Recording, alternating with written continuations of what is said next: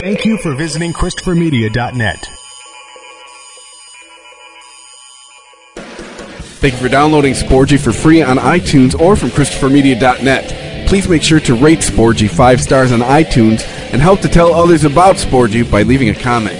Thank you for following Sporgy on Twitter at Sporgy Podcast and on Instagram at Sporgy_podcast. Please follow Sporgy on Facebook to like and share Sporgy. You can also email the show. The address is sporgy at ChristopherMedia.net. If you would like to donate to Sporgy, you can click on the PayPal button at ChristopherMedia.net. If you use Amazon.com, please click and bookmark the Amazon link at ChristopherMedia.net. It will not cost you any extra money, and you will help to support Sporgy. If you are looking to launch your own website, please click through the HostGator banner at ChristopherMedia.net. Christopher Media uses HostGator to host all of the shows produced by the Christopher Media Network. When you click through the HostGator banner at ChristopherMedia.net and sign up for HostGator, you're helping to support Sporgy. We know that choosing the perfect gift for a man is a difficult task, but not anymore. TheBroBasket.com is here to help. We all know men are hard to shop for, but what do guys actually like? Their favorite alcohol, that's what. It could be craft beer, wine, whiskey, scotch, or tequila. TheBroBasket.com will put it in a gift basket full of their favorite gear and goodies. You can customize your own Bro Basket or choose from a variety of different Bro Baskets, like the Ultimate Import Sampler, the Jack and Coke gift set, or the Junior Executive gift basket. Boozeless, but still cool, Bro Baskets are also available. TheBroBasket.com gives you many shipping options to choose from, including rush delivery and Saturdays. 21 and over, please. State and local laws apply. Beer, wine, and liquor are not available for shipping in all states. You can help to support Christopher Media by clicking through the BroBasket.com banner at ChristopherMedia.net. Men used to be hard to shop for. TheBroBasket.com. Christopher Media. Let's make some noise. Welcome to Sporgy, the show that gives you half-ass sports fans giving their half-ass opinions. And now, here are your hosts. Oh, number, what is it, 63. 62. 62? Oh, yeah, that's right. Last week was Roger Maris's home runs. So I'm Chris. I'm Rich. I'm the ICEman. Oh, say, did the tornado get you already? Damn phone. No, just the damn phone again. Hey, you know, it's all right, Iceman. It's a lot of technical difficulties this week. We're recording a day later than we should be because our studio has gremlins, and it is what it is. Hopefully we'll have it fixed by next week. But who is number 63? Or 62? God damn it. What lineman? Off the top of my head, Ryan Wendell.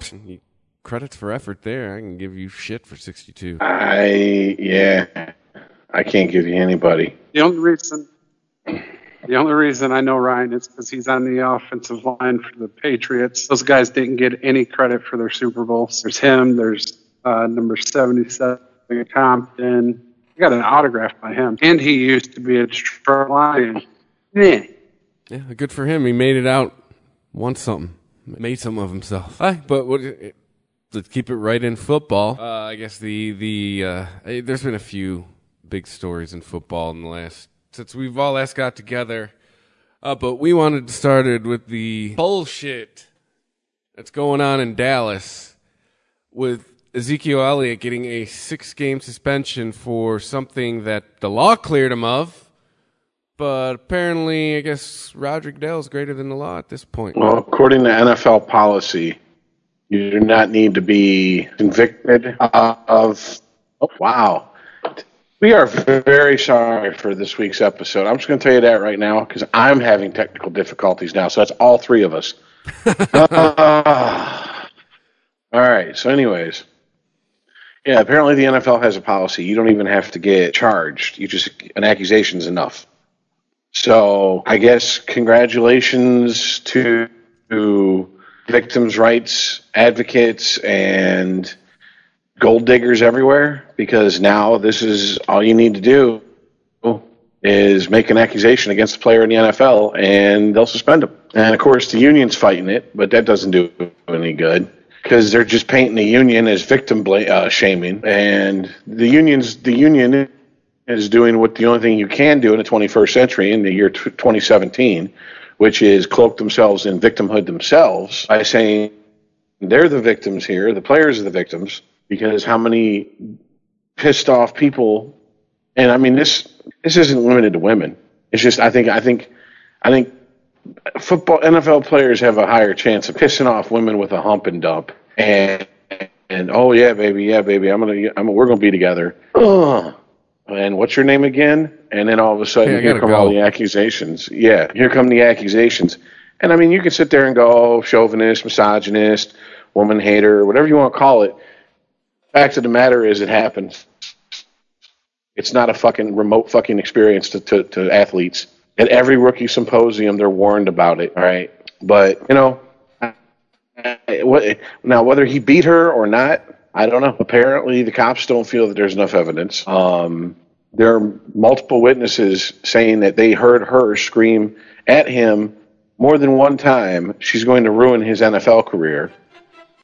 I mean, if that's the case, seems to me like both parties are, they are, what in literature circles would be considered unreliable narrators. So two sketchy ass people cancel each other out in my book, so it's a fucking wash, but not in the NFL's book.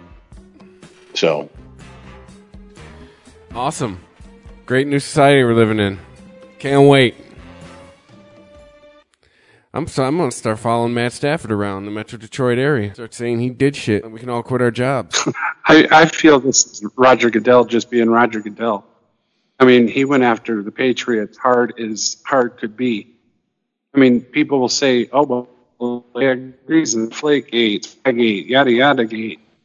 But, I mean, he went after them hardcore. And, the evidence wasn't there. But, I mean, obviously to the naked eye it was. But then you take, what he did to just people around the league, what he did to Ray Rice, how he ousted him. And video evidence there. Adrian Peterson, how he suspended him for disciplining his child. I mean, at this point, the matter of whether Zeke did or didn't do something, I mean, that's for a court to decide, not us. But the 6-game suspension, that's just Goodell being Goodell in my book.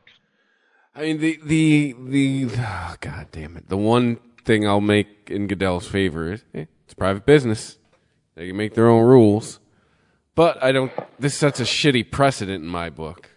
You don't even have to do anything anymore. If it's going to get the NFL in the papers for the wrong reason. Well, yeah, I mean, you get suspended.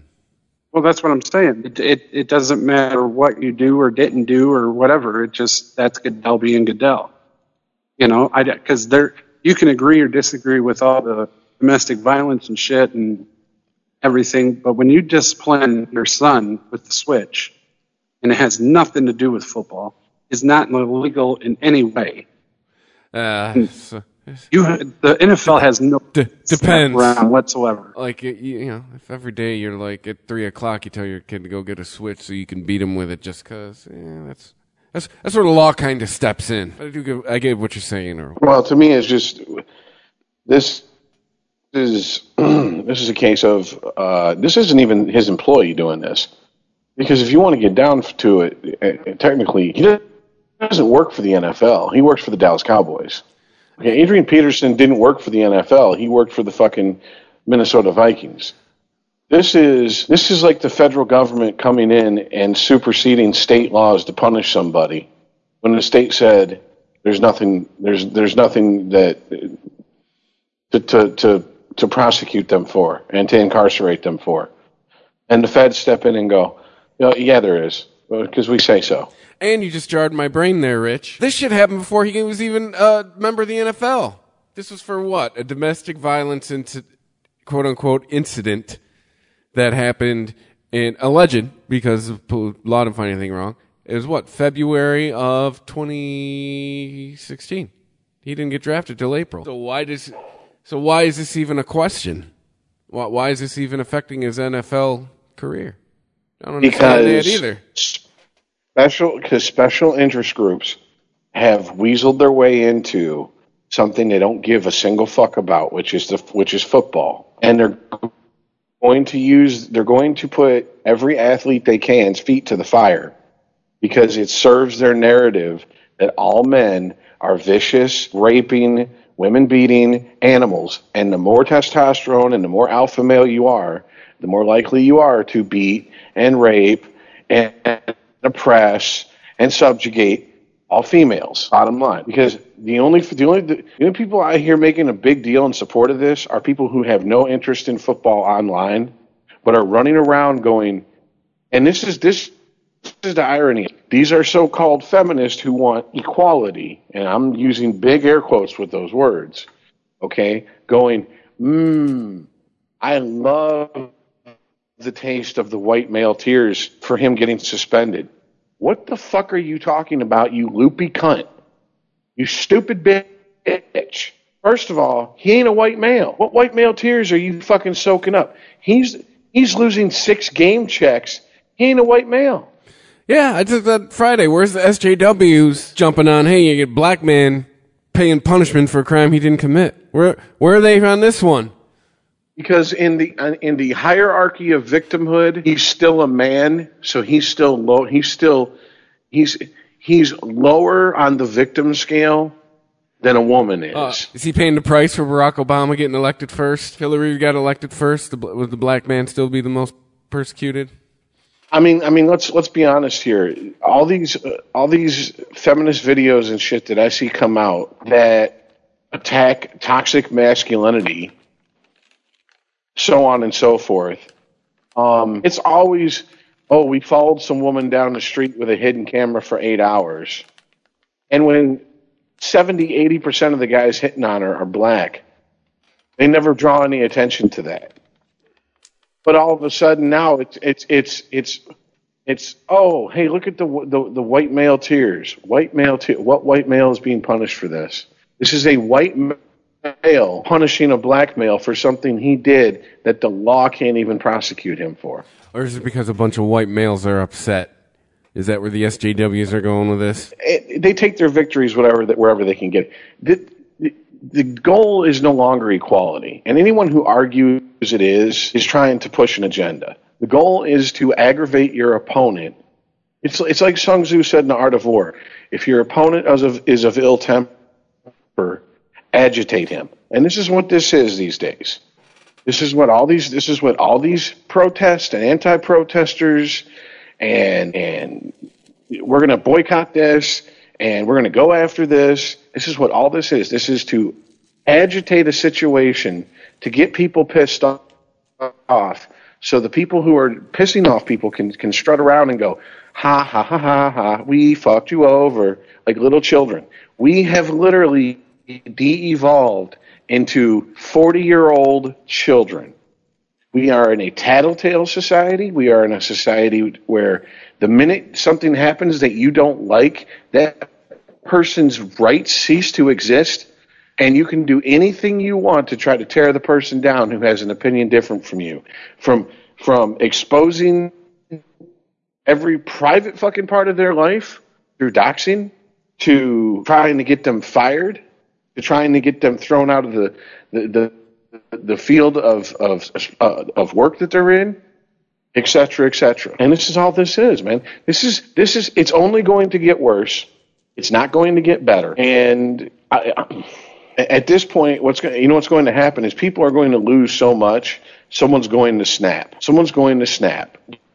There's going to be a player who's going to get suspended for an entire season and lose an entire year of his career, an entire paycheck, and he's going to snap, and he's either going to end up in Roger Goodell's office, dangling him off the fucking balcony like Suge Knight did fucking Vanilla Ice, or he's going to go after whoever made the allegedly, or he's going to go after whoever.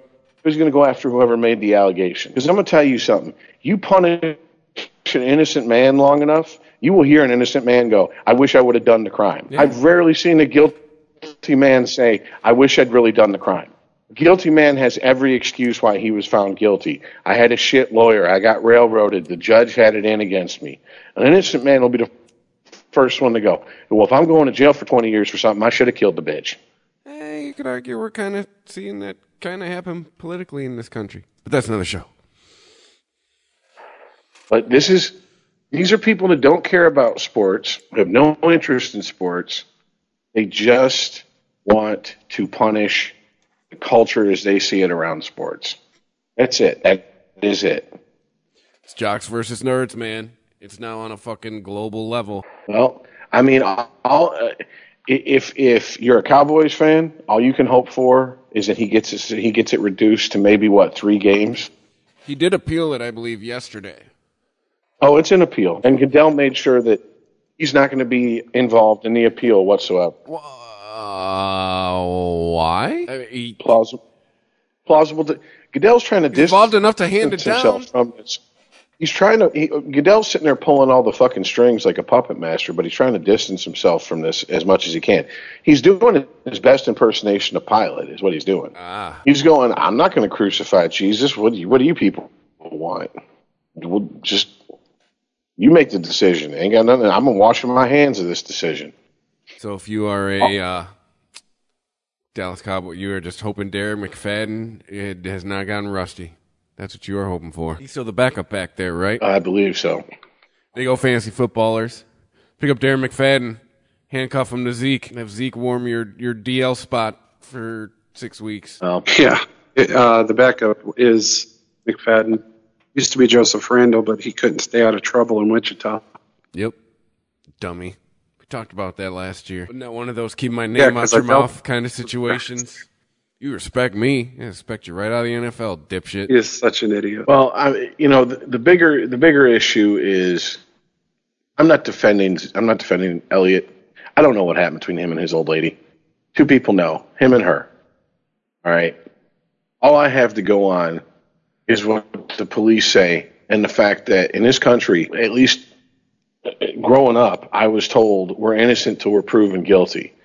And he's been found guilty, convicted, and sentenced in absentia by a group that only has power because fucking the owners gave Goodell power. And I have to wonder at a certain point how. First of all, you want to fuck with the Patriots? That's one thing. You want to fuck with Uncle Jerry's team? That's another thing. Uncle Jerry will fucking rally owners around him in a heartbeat. So that's another reason I think Goodell is trying to distance himself from this and say, look, this is NFL policy. This isn't me.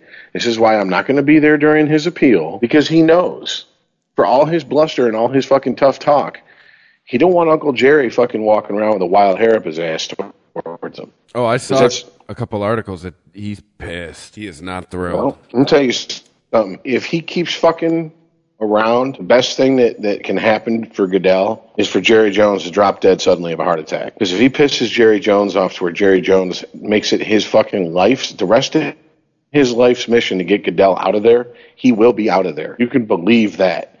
That man gets his way just through sheer willpower. Never thought we'd be longing for the good old days of Paul Tagliabue. Well, first of all, I'm really it's tiresome and it's gotten old and it needs to stop, but it's only going to get worse. And that is this attitude of the minute you fuck up, then you no longer deserve to make a living. That you can't have any transgression without you no longer have a job. Your career is over. Go fucking drop some fries and flip some burgers, because that's all you're going to be able to get a job doing. That's horse shit, right? I'm not even apologizing for this. Look up the statistics. Most fucking so-called domestic violence cases, the violence is there on both sides. Both parties are fucking throwing blows at each other. But because we live in a double standard society where women are equal, except for when it comes to shit like that, then all of a sudden it's an issue.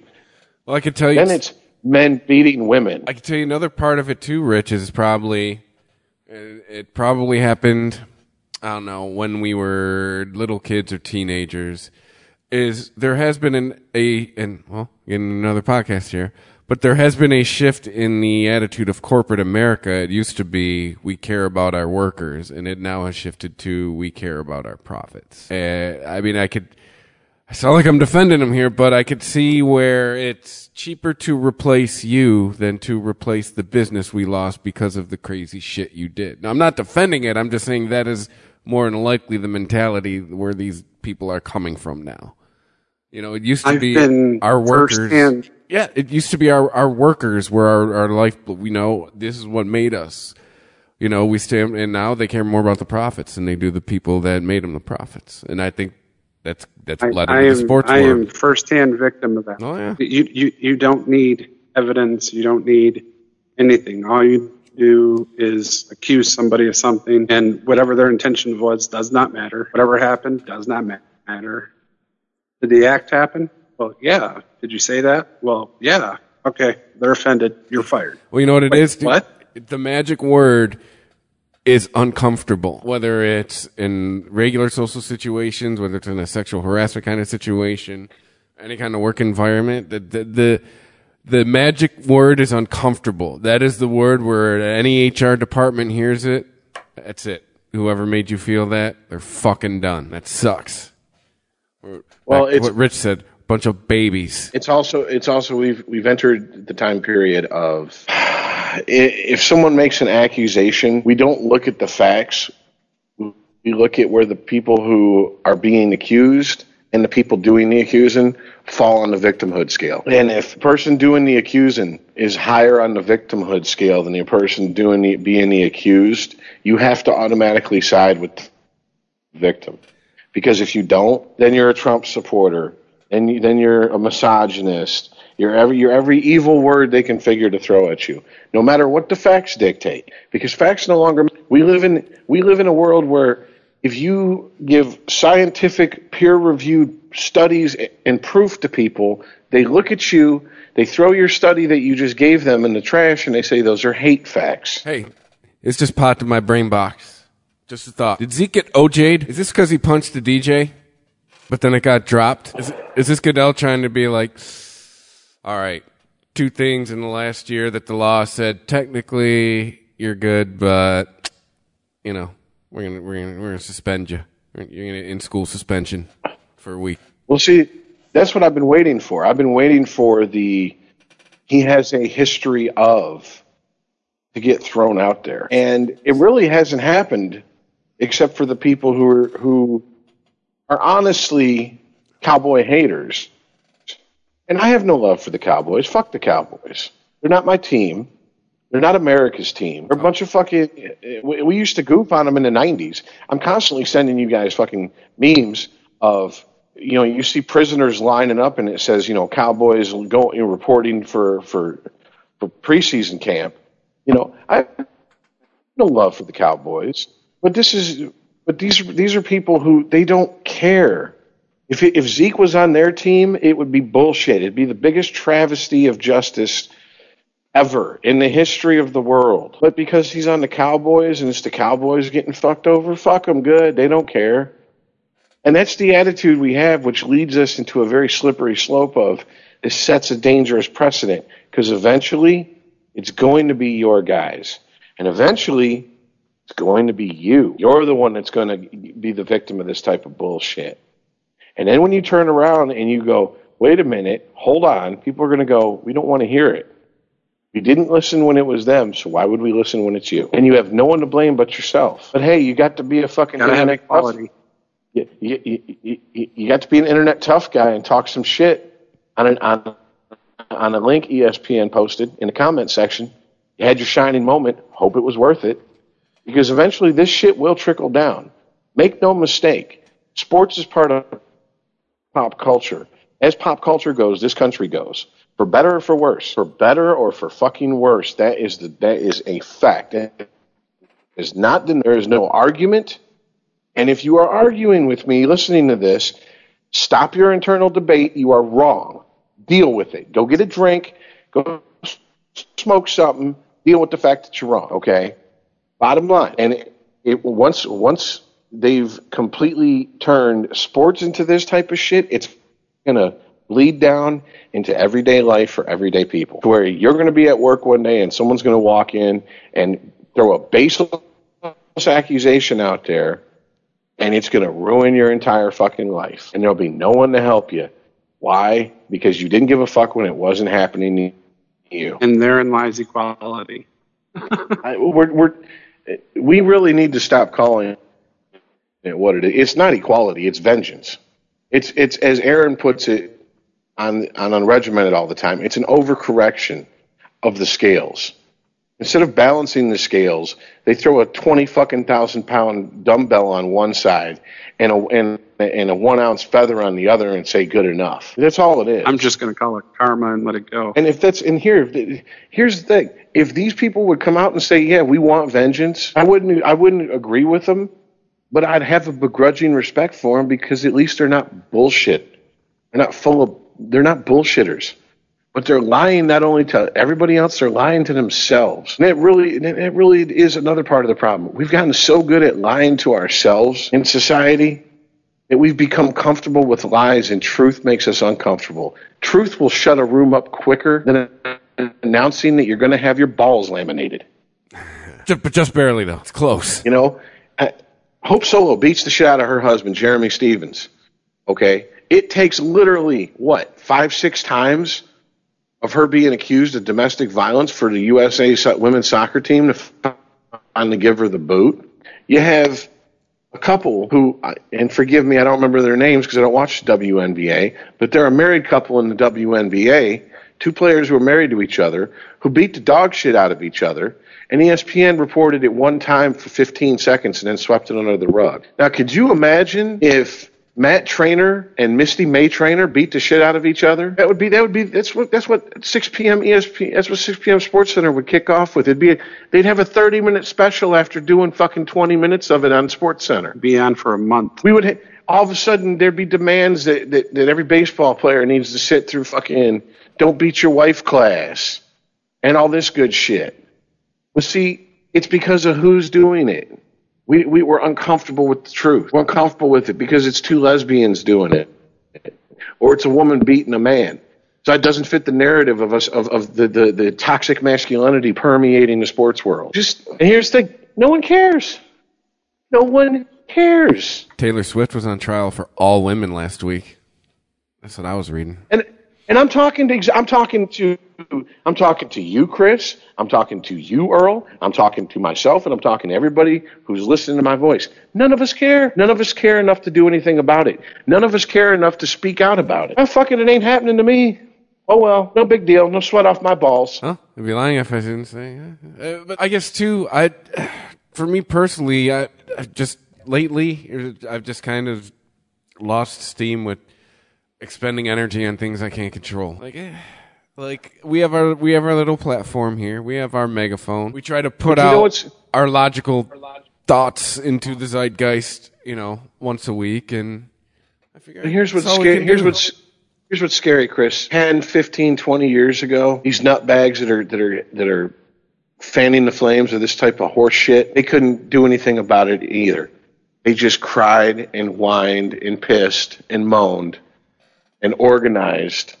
It's true. And they turned a tiny percentage of this population into a special interest group that now makes decisions for the majority of us. Here you go. The rationalists. That's what we'll call ourselves. They're starting to move right now. 20 years, try to restore rationality back into the American psyche. Is that even possible? Is that a pipe dream? Oh, man. I mean, I don't know. I got to worry about, my first fantasy football draft. I got a lump on my nuts that, has been bothering me. I'm trying to make a living on little pittance I get paid. So I don't have time to fucking, I don't have people to prop me up financially while I organize with every fucking disenfranchised person I can find on the internet under a catch-all banner and demand that the vast majority of people change the way that they've agreed in a societal contract to behave. So me and my tiny percentage of the population can be comfortable. So what? You don't have time to go sit at a protest for 4 months? No. And what a loser I am, I know, right? You're doing nothing. I'm going to work. People, shit costs money. What was that, Iceman? No, Bleep, blorp, blorp, bleep. Yeah, you sound like an Autobot, dude. Oh my God, can you guys hear me? No, I can make out, can you hear me? But it sounded like you were fucking calling from underwater. Oh, man. All right. Optimus Prime. Well, he's got some weather in his area too. Yeah, I mean that could be the issue. So, Iceman, just stay there. Oh, it's real bad here. Oh, there you go. Wherever you're doing, stay right there. All right. Sweet. So what were you trying to say? Ed, I want Rich a protest once. God damn. Put him in. Oh, this is taking a turn for the comical. Alrighty. Neat. You want to try one more time there, Earl? And then we'll just kind of keep going. You can jump in. I said, Rich needs to take part in a protest just once so I can put him in a meme. Oh, there's a long way to go. It's a decent payoff. What, you want Rich in a protesting meme? What would be the purpose of that? So I can get a bunch of people who disagree with whatever the fuck I said to dox me and go to my boss and go, he needs to be fired. My boss will go, I ain't gonna fire him because that motherfucker will come back with a machine gun and kill everybody. Yeah. You fire him. He will literally go postal. I'm firing him. You fire him. Yeah. See, that's the beauty of my situation. I work for a company that's firmly in my corner, so go ahead, knock yourself out. It's all fucked up, man. It's the beauty of working for a small businessman. That is true. But anyways, so Zeke's getting railroaded. It's one of the few things that all three of us agree on this show. Zeke's getting fucked. And let me clarify. And this isn't backpedaling. This is just honest. This is just honest to God how I feel. If they had pressed charges and it went to court and it turned out he beat the shit out of that woman, throw his ass out of the NFL. I ain't got a fucking problem with it. I'm not saying people should not be punished for crimes they're convicted of. All right? Playing in the NFL is not, just like we've went over this with Colin Kaepernick, it's not a fucking guarantee. You're not entitled to that position just because you can do the job. There is more than that comes with it. Every rookie symposium, Herm Edwards gets up there and explains this to these guys. Guys, at the start of the season, there's going to be 53 spots, and if you're lucky enough to have one, you better cherish it, because if you fucking get cavalier and you start acting like you're entitled to that spot, there will be 10 guys coming up behind you to take it from you. Today. They could be here tonight. You know, the last Hard Knocks that just aired on Tuesday, one of the three guys fighting for a backup position for the Bucks, I can't remember his name. He's an unsigned free agent that's playing for the backup quarterback position. He was like, so wait a minute, they can cut you? And Jameis Winston goes, yeah. He goes, so they can cut you even when it's down to the 53-man roster? And Ryan Fitzpatrick goes, they can cut you anytime they want for any reason they want, man. Cut you right now for being stupid. For asking that dumbass question. Yeah. I mean, that is the nature of that business, all right? And yes, if his team said, look, you know, you hit a DJ, you've had issues in the past. Like basically, if they pulled they pulled a Pac-Man and said, you got one strike policy applies for you from here on out, and he fucked up, then oh well, that's on him. Right? But this is the body that governs the league going, no, we don't even trust our teams to handle this in-house. And that's a vote of no confidence, basically, in every fucking NFL team. And if I'm an NFL owner, I'm looking at Goodell going, motherfucker, get your resume up to date, because you ain't going to be here much longer. Because ultimately, he works for them. So, I don't know. He's pissing on a lot of people's shoes. He's pissed on Robert Kraft's shoes. He's now pissed on Jerry Jones' shoes. I mean, those are two very powerful owners in the NFL. So for his sake, because I don't think he's a very good commissioner. I think it goes, the worst commissioner in the history of any league is Gary Bettman, and he's pulling up as a very close second. I'm talking, if Bettman comes to an abrupt stop, Goodell's head's going to go about 1.5 feet up his fucking asshole, because that's how close behind he is. Yeah, not a fan of either. I mean, I just keep thinking Goodell's going to be the guy that ruins the NFL. I don't know. I mean, he's letting up. Like what? They wear more creative shoes now, and they can do their end zone dance. That's great, I guess. But shit like this, I don't like what this says, man. Like, I don't know. We're just the mere impropriety. I can threaten your livelihood. Fuck that. I think we are right now, and I hope I'm wrong. I really do. But I think right now we are watching the beginning of the end of the NFL as we know it. Oh, man. That this sport, in a matter of 20 years, is going to look and be so different that we're not even going to recognize it. That kids born right now, when they're 20 years old and they go to a football game, they're going to sit and listen to the old timers talk about back in the day, and they're not going to be able to comprehend watching a game like that. Like it's going to be like if we were at a fucking Lions game, and all of a sudden someone from like the Roman Coliseum days showed up and started talking about, well, we used to actually watch real lions eat people. We used to fight a lion, pussies. We would go, what the fuck? You can't comprehend that shit. That's crazy.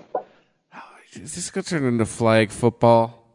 Dude, I'm out at flag football. Yeah, I some form of it. Maybe not flag football, but it's going to turn into something. It's going to turn into the type of, like, maybe two-hand touch. You're not allowed to hit a guy. You're only allowed to like wrap tackle him like at his waist. You hit him above the bottom of the numbers or below mid thigh. That's a penalty of some sort. But that's going to be until players start bouncing their head off these fucking, these artificial turfs and still get concussions. You're never going to stop the brain rattling around in your skull. But there's nothing that can prevent that. That's the smoking gun. That's the smoking gun. That's what's going to finally bring down the NFL. Because the fact that of 100 former players, 99 of them showed signs of CTE, that article was pushed in circles that don't give a fuck about the NFL. But they could go, well, see, look how barbaric it is. Do you want your... And here's where it's going to start. It's going to start with mothers. Do you want your sons playing this game? Because I've heard... Yeah, you can buy me a house. I've heard former NFL players give interviews in the last couple of weeks, and they'll say, well, your son, he's getting to that age where, he's going to play high school sports, blah, blah, blah, blah, blah. And I'd say more often than not, they say, yeah, if he wants to play football, more power to him.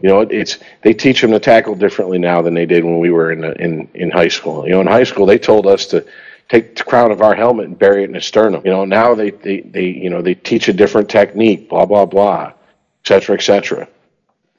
But they're still get his socks. Yeah, we're doing Indian hump dance around them. Our cheerleaders be on the sideline like, he's paralyzed. Get his socks, tied to our helmet. But no, but there's still the fact that, like, and I'm just spitballing the numbers, but out of, like, let's say 10 interviews I heard with former players, 7 said they would rather, they're okay with their sons playing football. That's still 3 out of 10. And that when you get to the mothers of these fucking guys, that number is basically going to flip. Oh no, my baby. Oh no, I can't have that. Fear. It's a great tactic nowadays. It's how you get shit done. It's how you get to be president. Wait. Wrong podcast. But is there any political motivation that or any tool in the politician's tool belt that works better than get you to fear something? Whether it be someone who's a different color than you, someone who lives in a different country than you, people who make more or make less than you. That's how all politicians operate. Back in the day, it was, the rulers were decided through bloodline. You didn't have to present anything. You didn't have to be a worthy successor to the throne. You just had to have the right blood and the right birth order, and boom, you're sitting on the throne. Nowadays, America, at least how it was conceived, it was the best man for the job. Well, they've abandoned that, and nowadays it's just the person that can get the most fear mongering, get the most people scared to go out and vote against something, not for something, but vote against something because they're afraid of it. And if you think that is if you think corporate America, if you think the people looking to get, and believe me, there are people out there who hate sports for whatever reason. They see it as, toxic masculinity, or they equate it with, war or whatever the fuck. I mean, there are people walking around on this planet who think that lizards rule the fucking world. All right? I mean, there's no far-fetched scenario too far out there for people to fucking, some people to buy into. Xenu.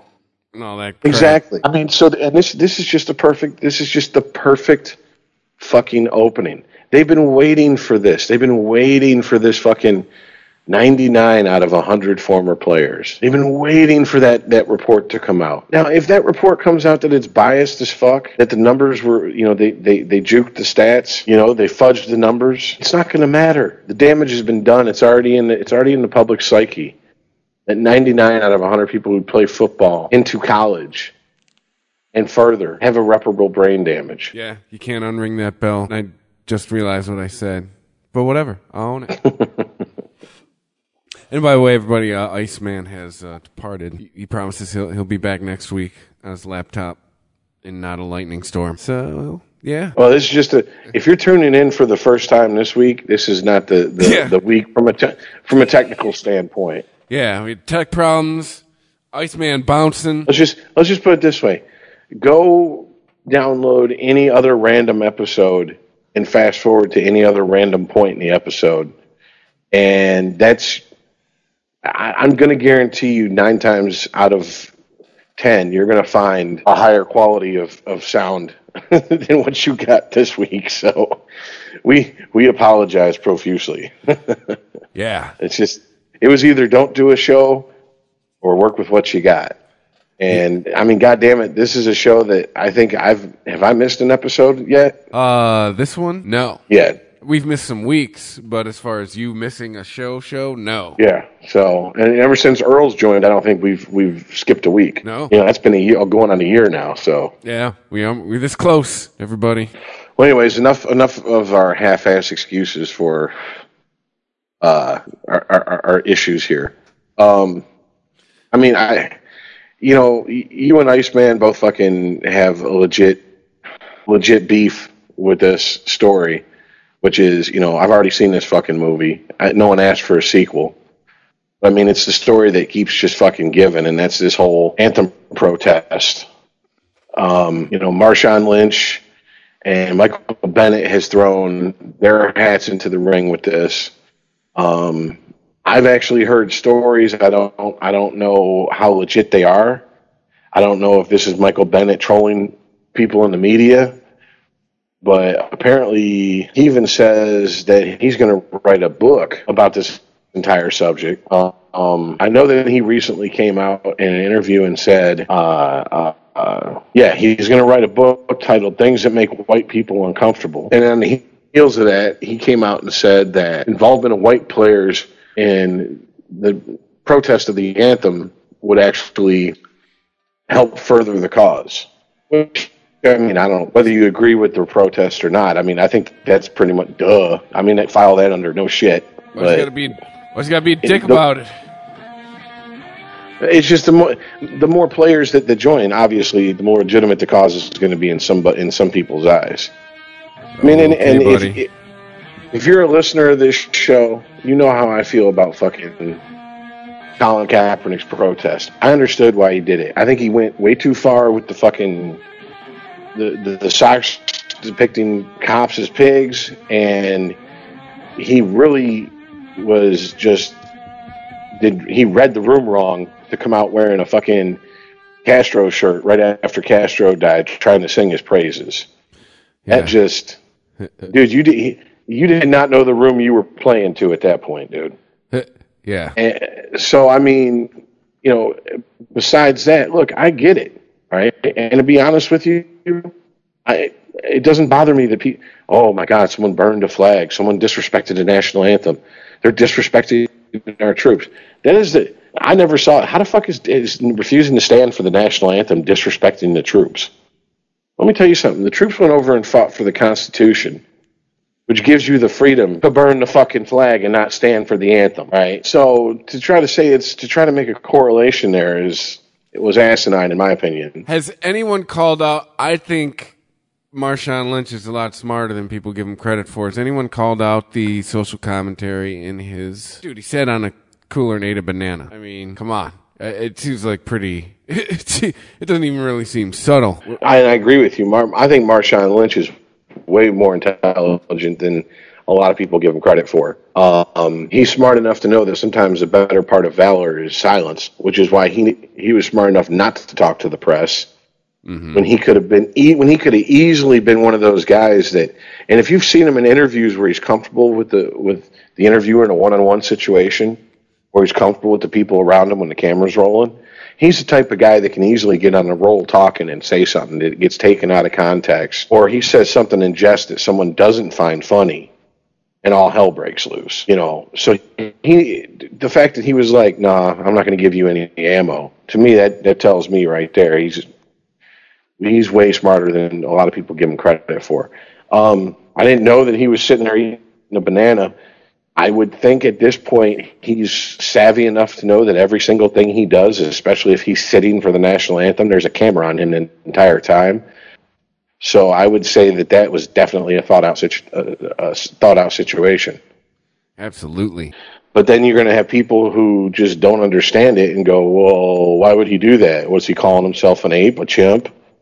It's like, you're the same people that don't get satire and irony, but some people just are never going to get those things. So there's no point in discussing it with them. But yeah, I think you bring up a very good point with that one. I didn't even think about that because I didn't even realize he did that. Saying he won't be your dancing monkey? That's what I took from it. That's yeah. Now the well, too, because also, I mean, you got to think about the shit that went down the prior day as well. You could have had a lot of that. Probably had something to do with it as well, with both him and Michael Bennett, perhaps. Yeah, but Michael Bennett was speaking out about this beforehand. I don't know how valid this is, but people around Marshawn Lynch, I guess you could say people in his entourage, former teammates have said that, yeah, he sat during the national anthem before and no one made a big deal about it. I mean, I think one is that you have people who are so hyper aware and sensitive of it now that they're looking for it. Whereas before, if you saw a player wander off from the sideline during the national anthem, it wasn't a big deal. But the minute Kaepernick took a knee, and when someone said, "Why'd you take a knee?" and he said, "I took a knee in protest of why should I stand for a national anthem of a country that doesn't value my life?" I think people automatically grew some extreme rabbit ears for that fucking situation and are now looking for anything. Look, the black man's not standing. Get him. Isn't that really how it comes off? Well, I mean, dude, if you have no problem, if you have more of a problem with an NFL player refusing to stand during a national anthem than you do with the cases we see day in and day out of police brutality, if you can find an excuse for those, but you can't get to sleep at night because a guy fucking took a knee to protest that type of shit, I think your priorities are a little bit backwards. And once again, I'm not saying that all police are fucking like that. Fuck all the police. I'm not saying all that. I'm that at all. But I'm sorry. There's just too much evidence out there that there are police that are either poorly trained or don't give a fuck about their training. And they feel that when they pull you over, they can do whatever the fuck they want to do to you with impunity. As long as they keep screaming, "Stop resisting." And I'll do my best, if not for this show, for Unregimented, dig up the video of a police officer that he recorded in his squad car on duty in uniform describing what is considered resisting arrest. Because the bar is set so low to where if they grab you and you're not expecting to be grabbed and you tense up, that's resisting arrest. In his mind, he can do whatever he needs to do to get you on the ground and handcuffed at that point. And I'm sorry, but if you're sitting there having a conversation with someone, and maybe it's a heated conversation, a contentious conversation, it's a conversation with a police officer who's making an accusation about you doing something that you weren't doing, and I will say this, if you argue with that cop, you're stupid in the first place. But arguing with a cop is no excuse to get the shit beat out of you. Arguing with a cop is just as long as no one puts their hands on anybody and no one is fucking trying to harm anybody else, arguing with a cop should just guarantee you're going to get a ticket and you're going to have to go to court to fight it. It shouldn't mean that you have to fear for your fucking life. It's true. But once again, we don't live in a world where things happen because they should. We live in a world that things happen because they happen. We have to deal with the world the way it is. And if a cop grabbing you unexpectedly and you tense up even the slightest is enough for him by the law to say you were resisting arrest, then that bar is set so low, then I can guarantee you if I'm ever fucking stopped and I ever, for whatever reason, forget who the fuck I am and start arguing with the cop like I'm someone special and I'm above the law, and he grabs me and I tense up and get the shit beat out of me, I mean, how do you argue against that? I mean, that is basically saying if you breathe at me, I take that as assault, so I have the right to defend myself. You know, these are real issues that get brought up, but they're totally lost in this in the discussion of, hey, because my mind's racing ahead of myself and I'm trying to slow it down. What's getting lost in all this bullshit about fucking people, players kneeling and players not standing, is why they're doing it. The entire discussion has went to why aren't these players standing instead of what are they protesting? And do I necessarily agree with everything a player who's done this? Because there were players that did it last year besides Colin Kaepernick, right? They've been magically lost in the ether of our memory because we're just so focused on Colin Kaepernick. It's just, oh well, those other players, whatever. But I mean, the discussion should be why are they kneeling, not they need to stop kneeling. And if I was them, I would be I would go, see, the fact that we're arguing about whether I'm kneeling or standing and ignoring the reason I'm doing it, you're just adding fuel to the fire of my case that people don't give a shit. People don't care until it's them. Yeah, that's how isn't that how we're wired, though? Or we're just talking about it. It does affect us, so fuck it. You know, which brings us around to Sporting News had an article about Jermichael Finley, and I'm going to read the article here. That way we get some context of it. Former tight end. This was updated at 8:30 tonight on Wednesday.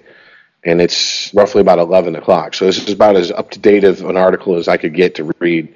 Former tight end Jermichael Finley expressed strong feelings about national anthem protests by the Raiders, Lynch, and Seattle Seahawks Michael Bennett, as well as Kaepernick. He later seemed to dial things down on Twitter. First, Finley criticized Lynch and Bennett's motivation for sitting down for the national anthem before exhibition games last weekend in an interview with TMZ Sports. He said sitting for the anthem was not really in their heart that they want to do that, and called the protest a marketing tool for the players. Lynch didn't say much about the reasons for sitting during the anthem, but Raiders coach Jack Del Rio said Lynch told him it was not a form of anything other than me being myself. After Bennett sat for the national anthem before an exhibition game against the Chargers, he said, I want to be able to use this platform to continuously push the message of how unselfish you can be as a society, how we can continuously love one another and understand that people are different, and just because they're different, it doesn't mean you shouldn't like them. Finley also echoed the words of Michael Vick in criticizing Kaepernick. When asked if he thought the former 49ers quarterback, who knelt for the anthem last season, has been searching for a new team since March, wasn't true to his cause in kneeling for the anthem, Finley said, I do. He's wearing the afro puff. Come on, man. Cut that off your head. Braid it up or something. Vick later apologized for his comments. Finley sort of apologized. On Wednesday, Finley tweeted the following two messages. The first seems to allude to his comments on the anthem protest. The second, posted 2 hours later, appears to be Finley taking a step back from what he said in the interview. His first tweet said, stand for your country. A couple hours later, second tweet was I've taken down my own advice and reached out to someone so I can educate myself on how to contribute to solving racial injustices in America. Finley spent his entire 5-year career with the Packers and retired in 2015.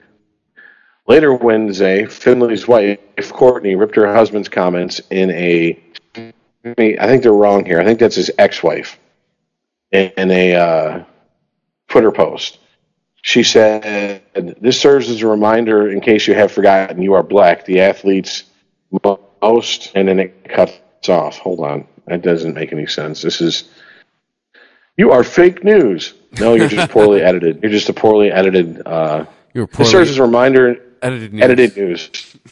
Okay, here it is. This serves as a reminder in case you've forgotten you are black. The athletes, foremost people you are telling to sit down or stand and shut up are the very men who are protesting for your safety and equality in a country that has nearly revoked the right based on your skin color. As a biracial mother of 4 black boys that have been left to be raised by a single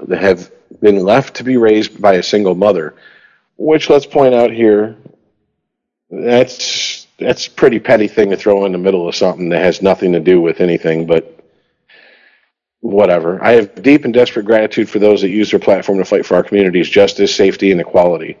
Your social media comments are absurd and offensive, not only to me, but to the nation that is crippled with hate. Don't attempt to silence men that are brave enough to be a voice to those that have had their cries muffled. Don't be so pathetically thirsty for attention that you choose to devalue another man's motives. Don't choose to be insulting and imply professional athletes have no place in changing the world. More importantly, don't forget to look in the mirror and see that you too are black and have an obligation to derail racism the best you can for yourself and others. If you don't want to be part of this resolution to the racial inequities in this country, that's on you. But for the sake of our 4 sons, don't be part of the problem. I pray you will reevaluate your stance. So, yeah, we have an athlete who basically came out, and then his ex-wife decided to jump in there, get a nice little dig at him. And I think this is just, to me, this is just a prime example of you have a bunch of people who I'm not convinced give a fuck about this issue strongly one way or the other, who are looking as a chance to raise their Q rating, to jump out there and get their name in the fucking paper. Yeah. We're talking about Marshawn Lynch and Michael Bennett, right? Those are players that are actually doing something playing football. Here you have a former player hops in, gives his opinion on it, which he has every right to. And then you got his ex-wife who comes in and starts airing their dirty laundry about their fucking, she's his ex and she's been left to raise 4 children on her own, et cetera, et cetera. Yeah, left her, yeah. What the fuck's that have to do with... An ex-NFL player, I'm sure she's getting nothing every month. And on top of that, she tries to, I think it's a very thinly veiled attempt to fold this over into the issue that Finley was commenting on in the first place. For her to kind of tag that on as an afterthought. Finley's got a Super Bowl ring, right? So she's probably getting enough money per month to hire someone to raise those 4 kids for her. Well, I mean, I'm not trying to make a fucking judgment call on their fucking domestic situation. I don't know it. Mm-hmm. But in my experience, when a relationship goes bad, usually the person doing the most mudslinging after was the person that was probably doing the most mudslinging during the relationship. A relationship doesn't go bad and all of a sudden a church mouse turns into a fucking rabid lion. Yeah, operative word here, ex-wife. So, I mean, to me, this smacks of she has a bone to pick with him, valid or not. I don't know. I don't know enough about Jermichael Finley's fucking private life to comment, but once again, it's like he made a comment as an ex-player on what current players are doing. The only reason anyone gives a fuck about your comment is because you used to fuck this guy. Buzzing. But true. I'm sorry. What the fuck? I mean, maybe I'm too progressive for women like her, but to me, you as a woman, I would be offended if I'm defined by who I used to let slide some dick in and out of me. Used to house his penis. Yeah, that would piss me off. So, I mean, excuse me. I think Michael Bennett is the mouthpiece for this anthem protest that Colin Kaepernick maybe isn't comfortable being. I don't know. I mean, we kind of went over this either last week or the week before, but I mean, he really got involved and started giving a shit about all this social justice stuff when he started dating the woman he's with, and she's a very vocal proponent of it, which once again smacks to me of, that just comes off as, some John and Yoko shit. Michael Bennett seems like he truly gives a fuck, and he's speaking from his heart on this subject, and he might end up, ironically, being the better face for this movement than Kaepernick, the person who sparked it off. I mean, because what is the point? Why are these guys doing this? If they're truly doing it to draw attention to a subject, and to try to get some, there's already enough attention on it. And to try to get some change from this subject, to try to elicit change, to be the catalyst that brings about the change. Constant talking about you're blacklisted by the NFL, or owners are afraid to hire you because they're afraid they're going to lose X amount of their fan base. That's not helping the situation. To me, it seems like Michael Bennett kind of came in and refocused, at least is trying to refocus the conversation back on why the fuck the protest is happening in the first place. And if you notice, he chose his words very carefully. He wasn't throwing around adversarial language to anybody. He wasn't throwing around antagonistic language to anybody. He was talking about us, we, love, all together. And that's something that too many people who like to get in these protests don't do. They want to throw out the antagonistic and divisive language because they think that, I don't know, that gives them some validity that it really doesn't. It just makes you look petty in my book. I guess what I'm saying is, in a very verbose way, I buy Michael Bennett's looking for a solution to this situation. Whereas Colin Kaepernick, I think, started doing it, it blew up, and it quickly got out from under his control, and it took on a life of its own. On top of that, how many times have you pointed out Bennett's in the proper fucking area of the country on the proper team to do this shit? Oh, yeah, Seattle. They'll eat that shit up with a spoon up there. There's tons of guilty white people up there. And I know you're saying it half in jest, but I mean, to me, it's not even. I don't feel guilty for being white. I look at police beating the shit out of somebody, and that's their go-to fucking move on how to handle a situation. That's probably not the best way to do it. And on top of that, if you grow up in a situation where you're constantly watching, that is the first response of the police when dealing with people who look like you, why the fuck wouldn't you run from them? And if you run from the police, you just guaranteed an ass whooping. And I'm sorry, but where in the law does it say the police have the right to beat the shit out of you, like 6-on-1, if you run from them?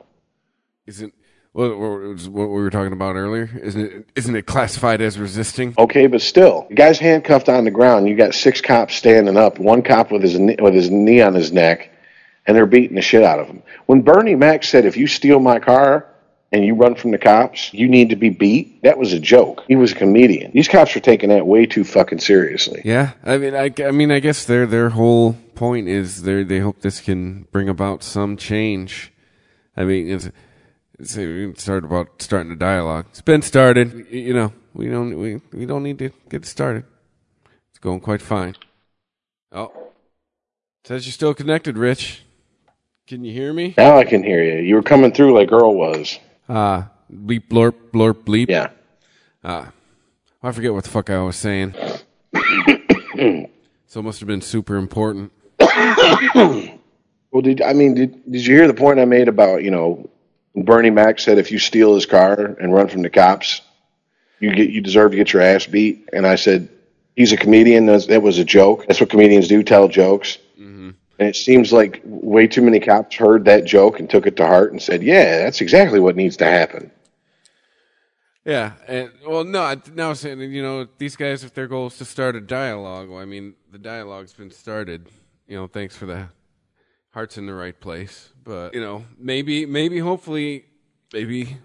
So, I mean, I sound so cynical when I say this, but I doubt, like, some guys not standing for the national anthem at a sporting event's really going to bring about any plausible kind of change. But I don't know. No, and I think we're very far past the whole. We're trying to start a dialogue about it. Now is the point where if you were trying to start a dialogue about it, your job's done. Now it's time for the people to stand up and who want to offer solutions and try to figure something out. And I'm not saying that that's not what happened with Colin Kaepernick. You know, from what I hear, he did go to and hold like town halls with local police officers in the San Francisco, Oakland area, whatever, and residents of that area. All right, but I don't know. This is one of those things. It's like this is so ingrained in the culture of being a police officer. If someone runs from you, you have the right to beat the shit out of them. Like that is their. I guarantee you, if you ask cops off the record, they will all say that is their. Not all of them, excuse me, but most of them. And when I say most, I do mean the lion's share. Will say, "You're goddamn right. It's our right to beat the shit out of somebody. They ran from us." So I don't know, man. That's a bigger problem than the NFL's and a few players in the NFL is going to solve. I agree with you on that one. Yeah, that's an inherent problem in the system. And I mean, I think also at some point we as NFL fans and NFL players and NFL owners have to go, okay, if you don't want to stand, don't stand. And we need to fucking move on from this because at this point, this is just, we keep stirring the pot and eventually someone's going to get too worked up over it. And the internet comment section is going to spill over into real life. People are going to start getting hurt. Yeah. I mean, I could see, I mean, fuck, someone walked into a pizza place in Washington, started shooting people. Because of shit they saw on the internet, yeah. Yeah, so, I mean, tell me someone's going to walk into a fucking stadium and start plucking off people who aren't standing for the anthem, I mean, a couple of years ago, I'd say that's crazy. Now, nope. I mean, I don't know if it'll get that far, necessarily, but I mean, I could definitely see someone who is already mentally unstable being pushed over the edge, and maybe there be an incident that happens outside of a stadium, maybe in a parking lot, maybe on the way from the parking lot to the stadium, whatever. And when that happens, we all lose because at that point it becomes more security. You have, I don't want to say you're getting your rights taken from you because it's not like you got a right to tailgate. It's not like it's in the Constitution or anything. But then they're going to crack down on tailgates if it happens in a parking lot of a stadium, and we're all sports fans. You're not listening to this podcast at least I would hope you're not listening to this podcast unless you're a sports fan. Tailgating is like one of the the big parts of football. You get up early, you go out, you grill some food, you drink some beer, you throw the football around, you go in, you watch the game. I mean, if you took tailgating away from college football, it would change the fucking landscape of college football completely. Holy shit! Yeah, I mean, think about how depressing Saturday morning would be. Hell, I even like just watching it looks fun. Watching Corso every fucking Saturday morning. That's what I'm saying. I mean, imagine if violence breaks out because of something someone fucking, what is the term that everyone uses now? They get radicalized on the internet, whatever. Someone, who is already fucking 5 screws loose and almost every single fry short of a Happy Meal, reads something on the internet, gets a wild hair up their ass, goes to college game day and starts mowing people down in the background. While they're fucking, my Corso and the bunch are up there giving their opinions on live television. That's the end of that, dude. That's game over, bro. That shit will come to an end. Fuck that. And that shit is fun. Don't end it. And I'm real fucking tired of losing the ability to have fun and do things because of a few crazy fucking people here and there. And I don't care what side you're on. If you're an asshole who's out there killing people because you disagree with them over bullshit like standing for the national anthem, well then, motherfucker, at that point, can we just throw these people in prison in the deepest, darkest hole we can find, leave them there? Because the rest of us, we understand it's not that important. I'm not going to pick up you kick open my front door and try to discover my fucking, my television and my computer and my guitar and claim it for the country of whatever the fuck, yeah, you're gonna meet some resistance.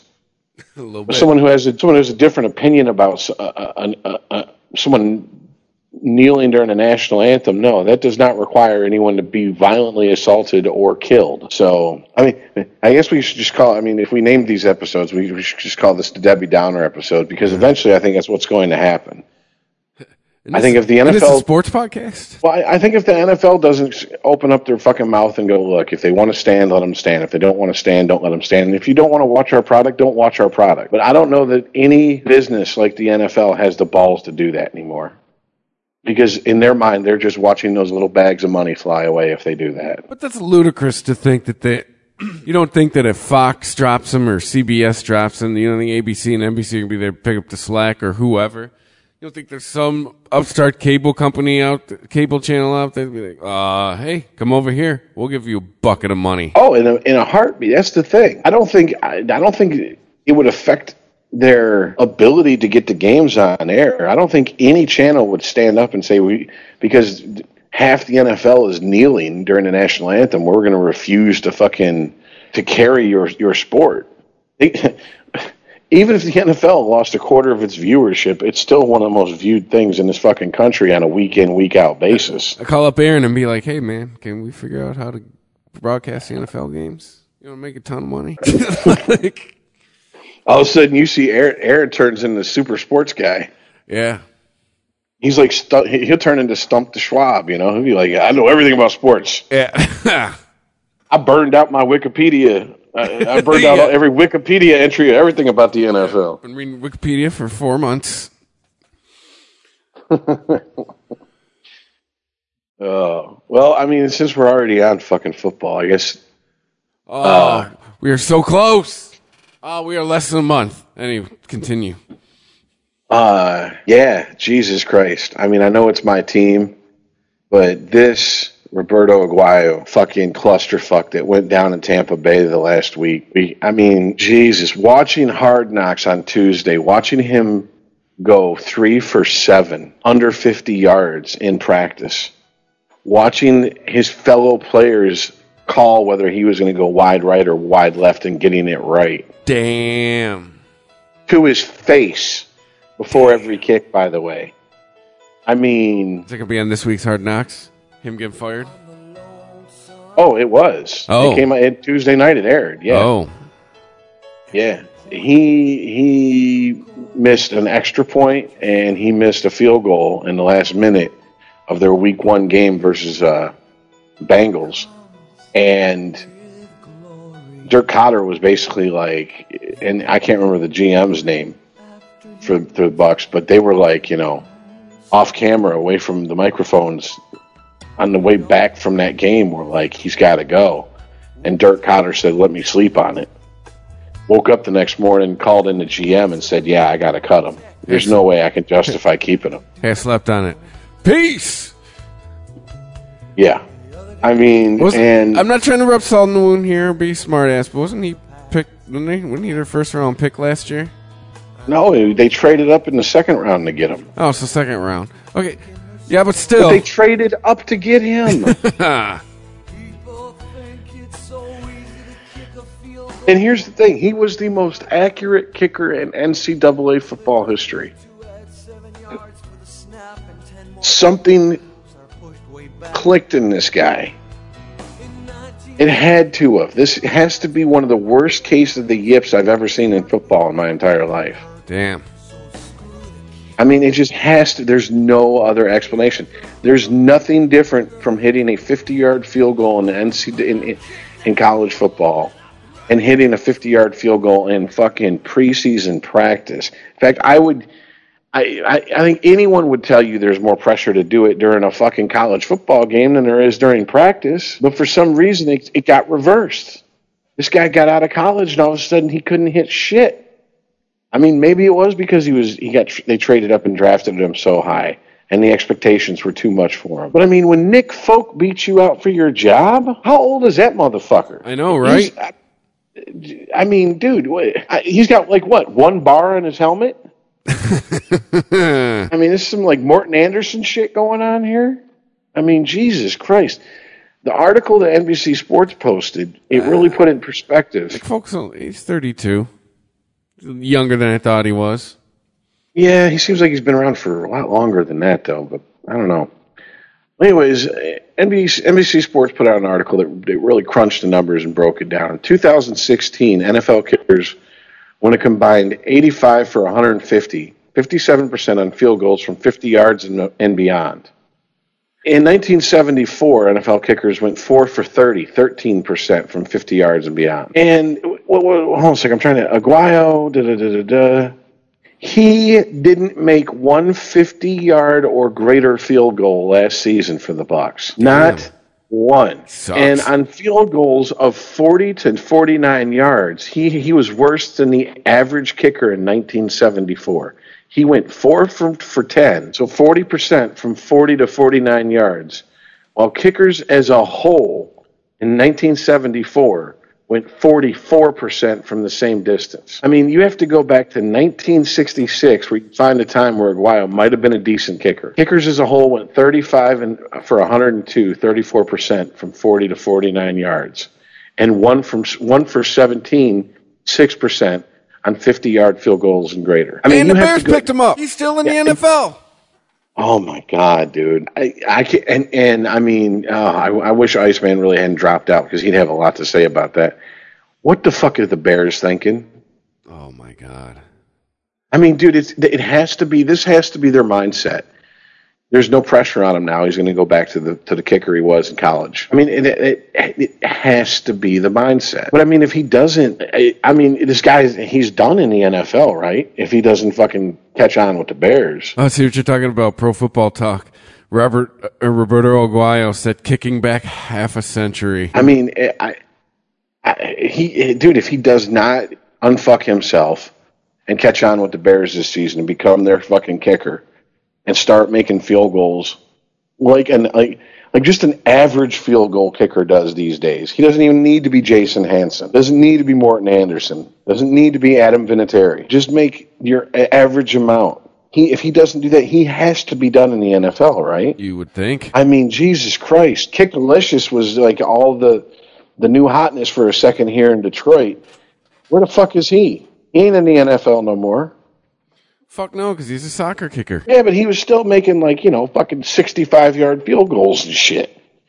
They were just like, well, that's nice that you can do that in practice, but we're not going to fucking take a spot and putting you on our fucking team on the 53-man roster. Get the fuck out of here. I'll tell you what, as a Bucs fan, if it was a choice between Kickalicious and Aguayo, I'd give Kickalicious the spot.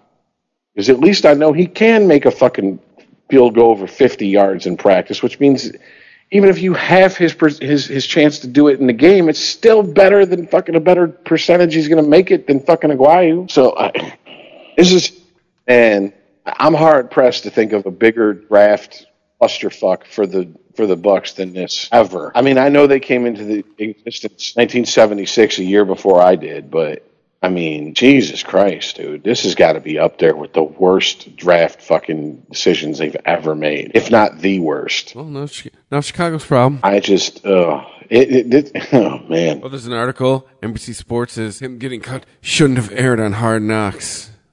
What? Let's see what blowhard piece of shit wrote this. Yeah, I want to hear the rationale for this one. Mike Florio says it was a mistake. And of course, it's a video, so I can't fucking read it. Okay, here's my question. Has this idiot never watched Hard Knocks before? Who knows? I mean, it's our new crazy society. Let's see what he has to say. You can't hear. It never loads. And the weekend as the Buccaneers kicker claimed on waivers by the Bears on Sunday, in between cut by the Bucs on Hard Knocks. And if you have HBO and had HBO turned on last night, or if you follow the NFL's Twitter feed, 23.9 million do, you saw the video of Aguayo getting the bad news from the Buccaneers. And this brings me back to a point that I've had an issue with for several years facts right now. And I should have had this issue from the moment Hard Knocks debuted. Because one of the centerpieces of the series is bringing a guy in, sitting him down, and telling him that he's lost his job with the team. He doesn't like that. He's been abruptly traded like Vontae Hard Davis Knocks when he was does sent that from in Miami to general. Indianapolis 5 years ago.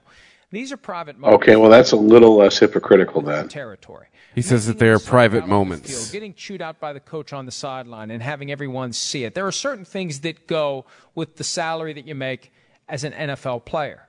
None of these guys are signing up for being cut on national television. And it's only... Oh, whatever. He's like, none of these guys are signing up for being cut on national television. Whatever. I hit stop on the video. 'Cause that's just stupid. You're like, I'm done. It's yeah. It's all the oversensitive bullshit I can take for one day. Yeah, whatever, Mike Florio. I'm sure you've been in the broadcast industry and getting paid to talk about football for years, but that's dumb. Dude, they get millions of dollars. They're well aware that the team is... Then don't come to training camp. If you don't want to get cut on national television, don't come to training camp. You know, it's funny because before this season kicked off, they had top 5 moments in Hard Knocks history, and I think it's been on for 12 seasons now. I know there was a few years they skipped here and there, but I think 2002 was the first year, 2001. Anyways, long story short, I think the second biggest moment was basically watching Chad Johnson's career come to an end in Miami. Was when Chad Johnson got cut by the Dolphins. And I mean, yeah, is it a moment that sucks for Chad Johnson? Yeah, no doubt. But I mean, from a true reality show, meaning that nothing is scripted, it is literally a camera in the corner of the room that's not being manned by a person that's recording these, these cuts. That's is a true of a moment to life for an NFL player as you're ever going to get. I mean, isn't every NFL player going to have to come to the point where unless they die in the prime of their career, aren't they going to have to come to the realization that they're going to have a meeting like that with a head coach, and that's going to be the end of their career? Most of them.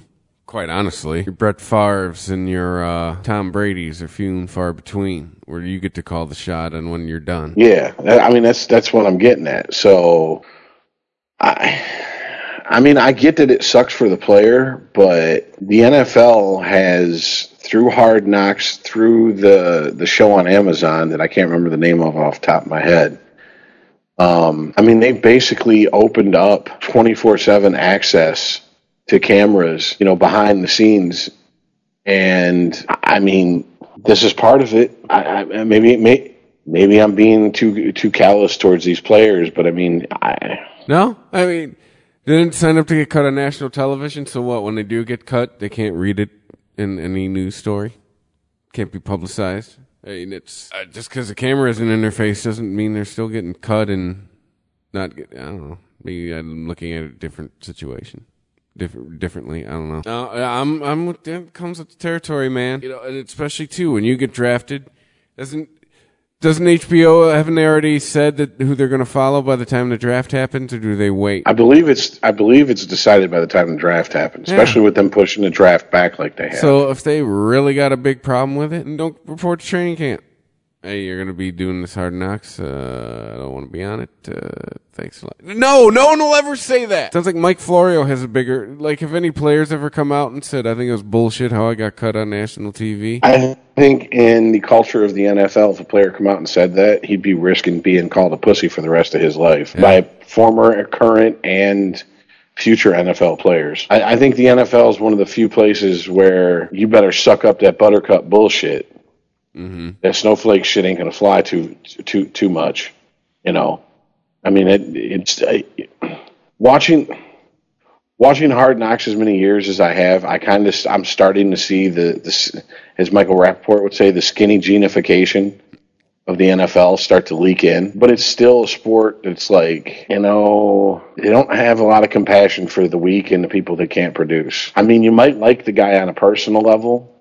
But if you can't do the job, you simply can't do the job. Someone else will. So, because you ain't got time in the NFL. You got 16 games. You got one game a week for 4 months. It's it. You don't have 82 games. You don't have 162 games. You got 16 motherfucking games. No time for error. That's how I run my fantasy team. You very rarely see teams in the NFL make decisions based on, but we really like this guy, so we'll keep him around.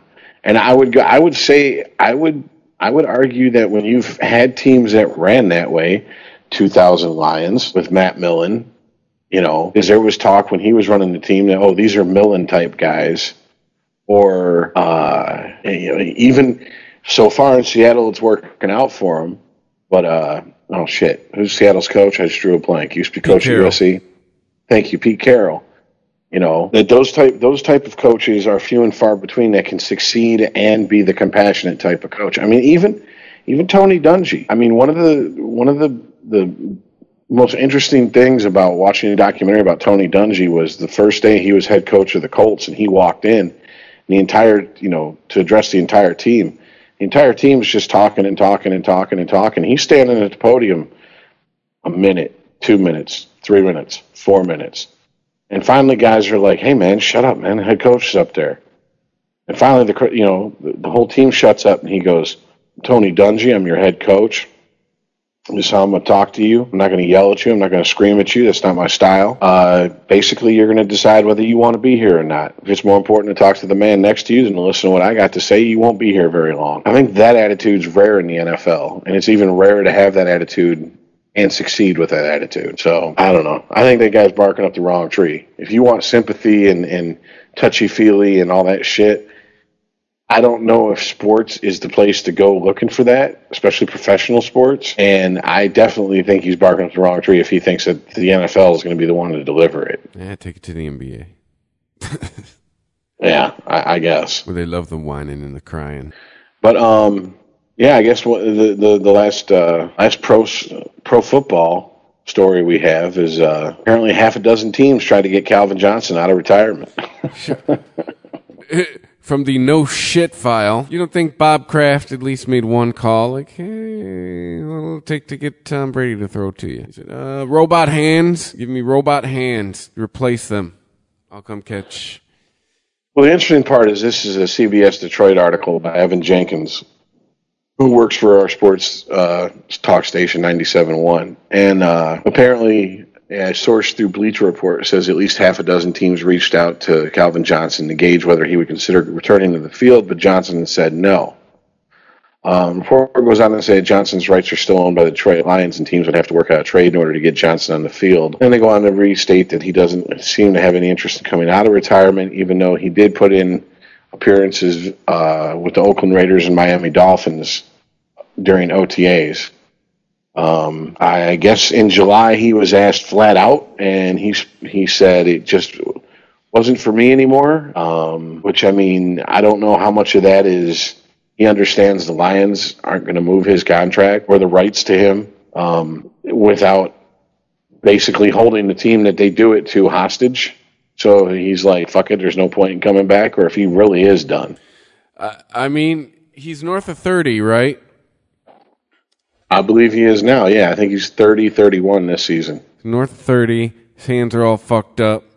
Wasn't the bottom part of him starting to get fucked up? I want to say a knee. Yeah, he had made some comments about his legs to the local press, at least. I mean, get out. He got all the getting was good. Hey, I made a whole bunch of money. I'm still relatively intact, and we're done. But here you go. You got Mike Florio, Pro Football Talk, writing an article says that teams need to contact the Lions about Calvin Johnson right now. Setting aside the fact that teams reaching out to Johnson about a potential return to football or tampering, there's a specific procedure that would allow Johnson to get back to football anytime he wants. All he has to do is show up. Specifically, he simply has to notify a commissioner that Johnson will be ending his retirement and reporting to the Lions. At that moment, his $16 million salary for 2016 would immediately hit the books, along with the $16 million cap number. And the Lions, according to the NFLPA, currently having less than $8 million in cap space, would have to move quickly to avoid being out of compliance. The quickest, easiest move would be to release him, which would make him a free agent immediately. Another way to handle the issue would entail teams interested in Johnson reaching out to negotiate a face-saving trade for the Lions, which would allow them to get a little something in exchange for letting him go. However, Johnson's cap numbers gives him the upper hand. 9 years ago, when Favre returned to the Packers and brought with him a $12 million cap hit, the Packers had the cap space to accommodate them while they figured out a trade. The Lions don't have that luxury. So if Johnson, who ostensibly retired for health reasons, but who has in recent months made clear that his lack of faith in the Lions' ability to win a Super Bowl was a significant factor, sees a chance to chase a ring, it'd be easy for him to do it. The only question left to answer is whether he wants to. Now, that's an interesting scenario. If he came back and said, I'm unretired, just by doing that with his salary, he instantly fucks over the Lions. And didn't we just report on some local stories a couple of weeks ago about how the Lions were kind of salty towards him because they thought that the whole reason he retired, or that because he was salty towards the Lions when he retired because they wanted some of his signing bonus back? Yeah, didn't they want like 30 something? No, it wasn't. Didn't they want like $4 million back or some shit like that? I don't know if it was that much, but I know it was more. I think it broke down to like, I think it was a couple $100,000 per year that it was left on his contract, which would have added up to like maybe $1 or $2 million, somewhere in that range. But I mean, it's an interesting scenario. And if the Lions, who really, if you remember a couple weeks ago, ICEman brought this up, which was for those who are, he's not here to defend himself, so I'm going to fuck with him. Iceman's the biggest fucking Lions homer I've ever met. They can do no wrong, seriously. I think Christians think Christ was less perfect than he thinks the Lions are. Picked him 14-2, everybody. And those two losses, it hurt him to say that they were going to get those two losses. The Detroit Lions, he picked to go 14-2 this coming up season. But anyways, he brought up a point that they had kind of reached out and were like, hey, do you want to come to training camp? And Johnson was like, no, I'm good. And I remember asking him, I'm like, why the fuck would all of a sudden they start sucking up to him?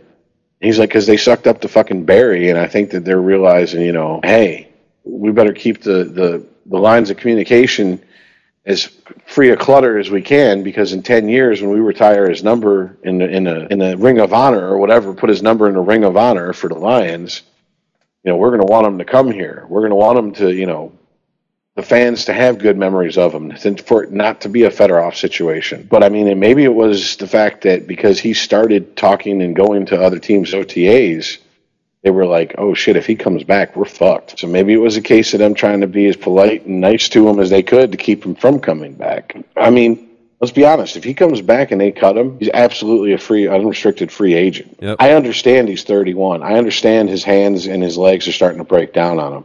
But I also understand that he's Calvin fucking Johnson. And in the right system, he's not going to have to be the superhuman fucking robot that he was for Detroit. I mean, I think part of the reason Randy Moss had the season he had with his first season with Tom Brady is because of the system in New England. And if I remember correctly, Randy Moss was around the same age as Calvin Johnson is now. I remember when Randy Moss went to New England, it was one of those, he's still playing kind of moments for me. Randy Moss. Yeah, and all he did was set the touchdown record for wide receivers that season? Yeah.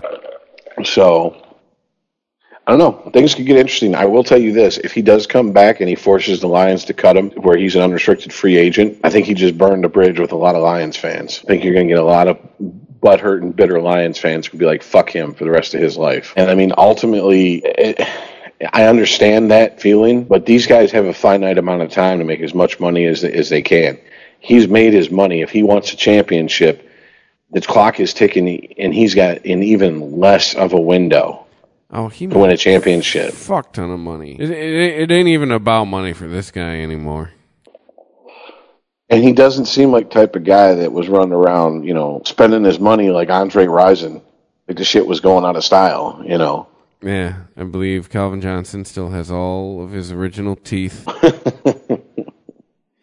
So it'd be hard pressed to find a photo of the guy wearing, Mr. T type jewelry. Well, I mean, this will be an interesting situation to watch because, I mean, if you got a team that's a contender and they lose one of their top wide receivers and through back channels they get hold of him. Yes, even though that is tampering, like you said. I mean, I don't know. In today's NFL, it doesn't matter what you can prove. An accusation's enough to punish somebody. I mean, 20 years ago, I would say if you can't prove it, then it didn't happen. But I mean, now all it would take is the Lions to go, hey, someone fucking contacted him and was tampering with him, trying to convince him to come back to the Lions, so we'd cut him so they could pick him up.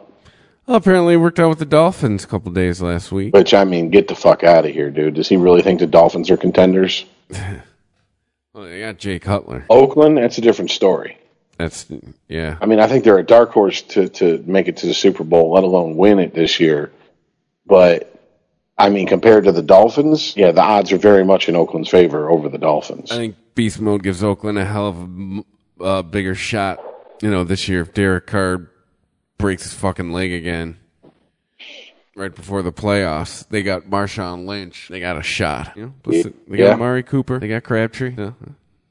I mean, I guess the whole situation for them is if Carr goes down, can they just bring in a game-managing quarterback and still win? Hey, Colin Kaepernick. Hey, everybody. I don't know.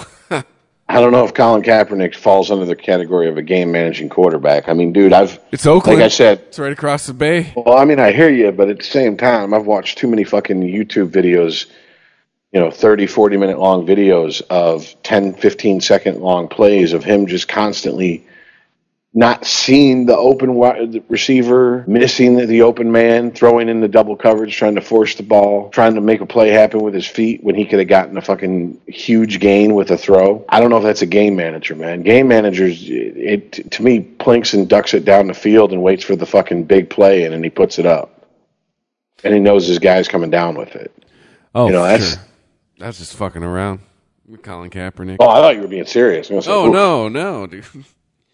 But yeah, so I mean that's we pretty much rang pro football for I love it. Much of the stories as we can.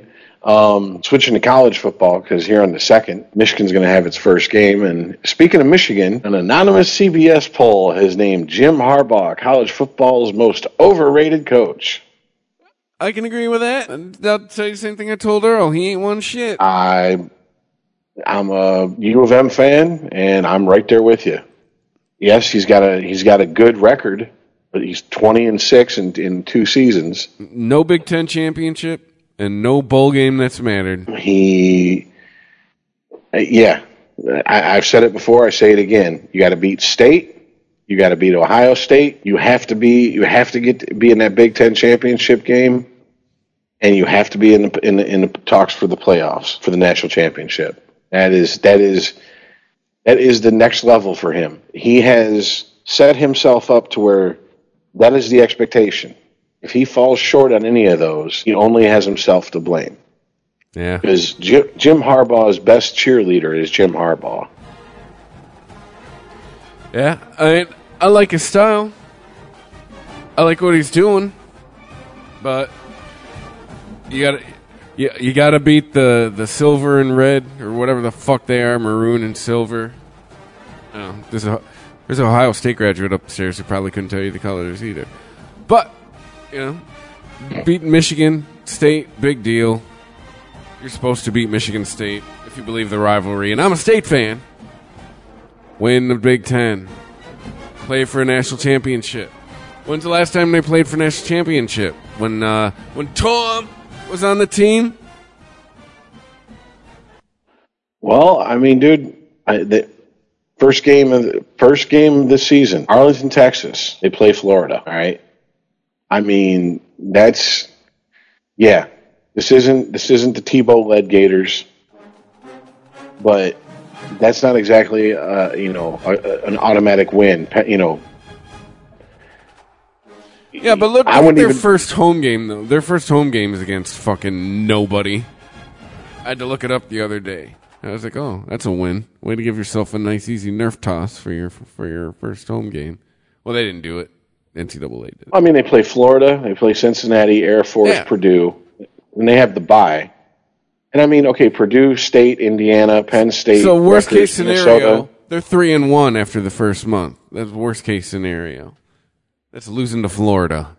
But that's playing their division. You can't shit on them for playing their division, dude. I mean, they had to agree to play Florida. It's not like pro football where, the schedule is set years ahead of time. I mean, they had to agree to play Florida. Notre Dame's the one that backed out of playing them.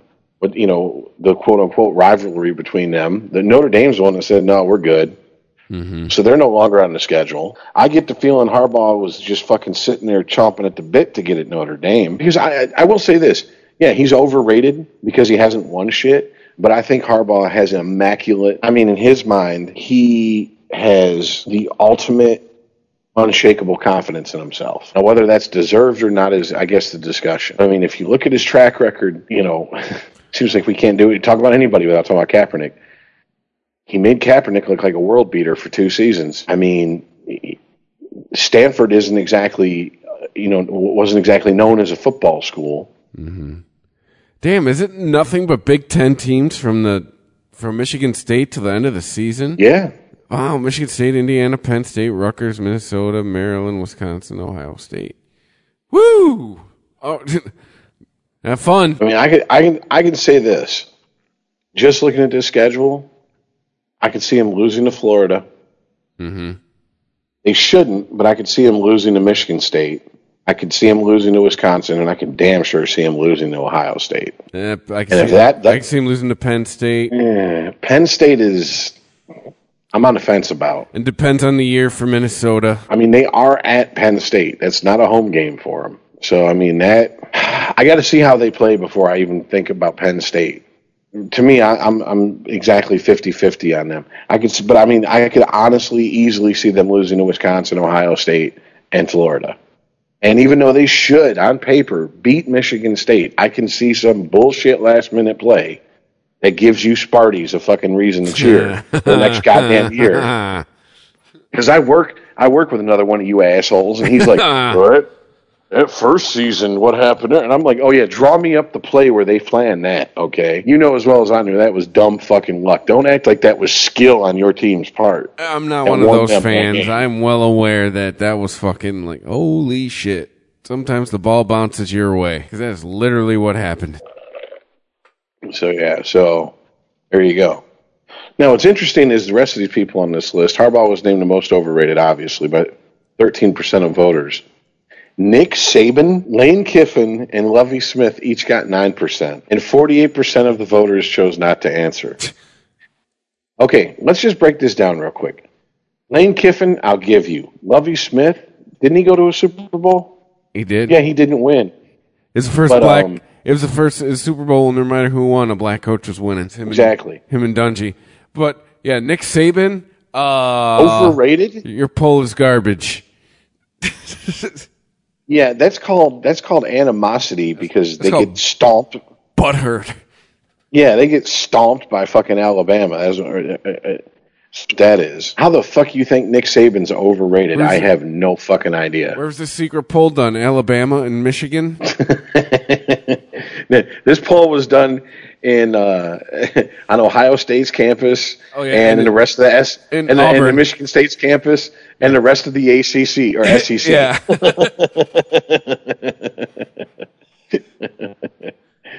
But no, Lane Kiffin. Yeah, I definitely think he's overrated. I don't know why, but here's the thing: I don't rate Lane Kiffin all that high. I mean, outside of his father being the mastermind of that Tampa 2 defense with Dungy. What the fuck? It seems like that's what Lane Kiffin's known more is being related to Monty Kiffin's son. Yeah. Yeah. Like I don't see it. I don't see where he's like some highly rated football coach. I don't know. I mean, it's anonymous, so whatever. But I'd like to see the schools that participated. I know. You don't have to tell me how they voted. I just want to know what schools participated. Yeah. But 100%. Yeah, I mean, head coaches of Auburn think Nick Saban is overrated. They did what they did back in the day when they got Mike Heath, when the Tigers fans got Mike Heath at the All-Star game. They grabbed all the ballots and you had to punch out who you wanted for catcher. And they lined them up and they took one of those big fucking long pieces of metal and they had like 300 of them stacked up and just shoved it down to where it punched out 300 ballots for Mike Heath all at once. And it was like, Hey, Mike Heath's in the All-Star game. Pre-internet days, when you literally stuffed the ballot box. Yes. Yeah. But, I mean, yeah, I've talked about it on the offseason. I talked about it last season. I mean, I'm kind of, if he goes in there and he loses to Florida, Michigan State, or Penn State, Wisconsin, and Ohio State, if he ends up with 4 losses on the season, I'm thinking you got to look at him and go, okay, that was your 3rd season. You got 1 more season to right this ship. And I mean, you better drive it all the way home. You better go 12-0. Exactly. I'm talking, I want to see you shaking hands with Nick Saban in the championship game type shit. Talk about good game, Nick. Now give me my trophy. So, because at that point, what the fuck? What have you done? I mean, he didn't come here saying, I'm here to return Michigan back to winning the Big Ten and going and losing in the Rose Bowl. I mean, he didn't say that. He said, we're here to win national championships. Okay, you set the bar yourself, big boy. It's time to fucking pay the piper or get off the fucking pot. Do it. Do it. Get it done. Get it done. Oh, shit. Which, I mean, I have to say, if he does get 4 losses this year and then he shits the bed next season, I'm never going to hear the end of it from you Sparty fans. Because who the fuck is Michigan going to get then? Well, that exactly. This first question comes to my mind. Who do you bring in if that happens? I mean, at that point, are you doing, and I hate to speak ill of the man, he's a Michigan legend, okay? But, I mean, at that point, is he Bo Schembechler Part 2? Win the Big Ten and go lose the Rose Bowl to USC, and we're happy every year. I mean, Bo Schembechler never won a national championship with U of M. I mean, there were seasons with him as the head coach where they considered the season a win because they beat Ohio State, but they still didn't win the Big Ten. I think those days are gone.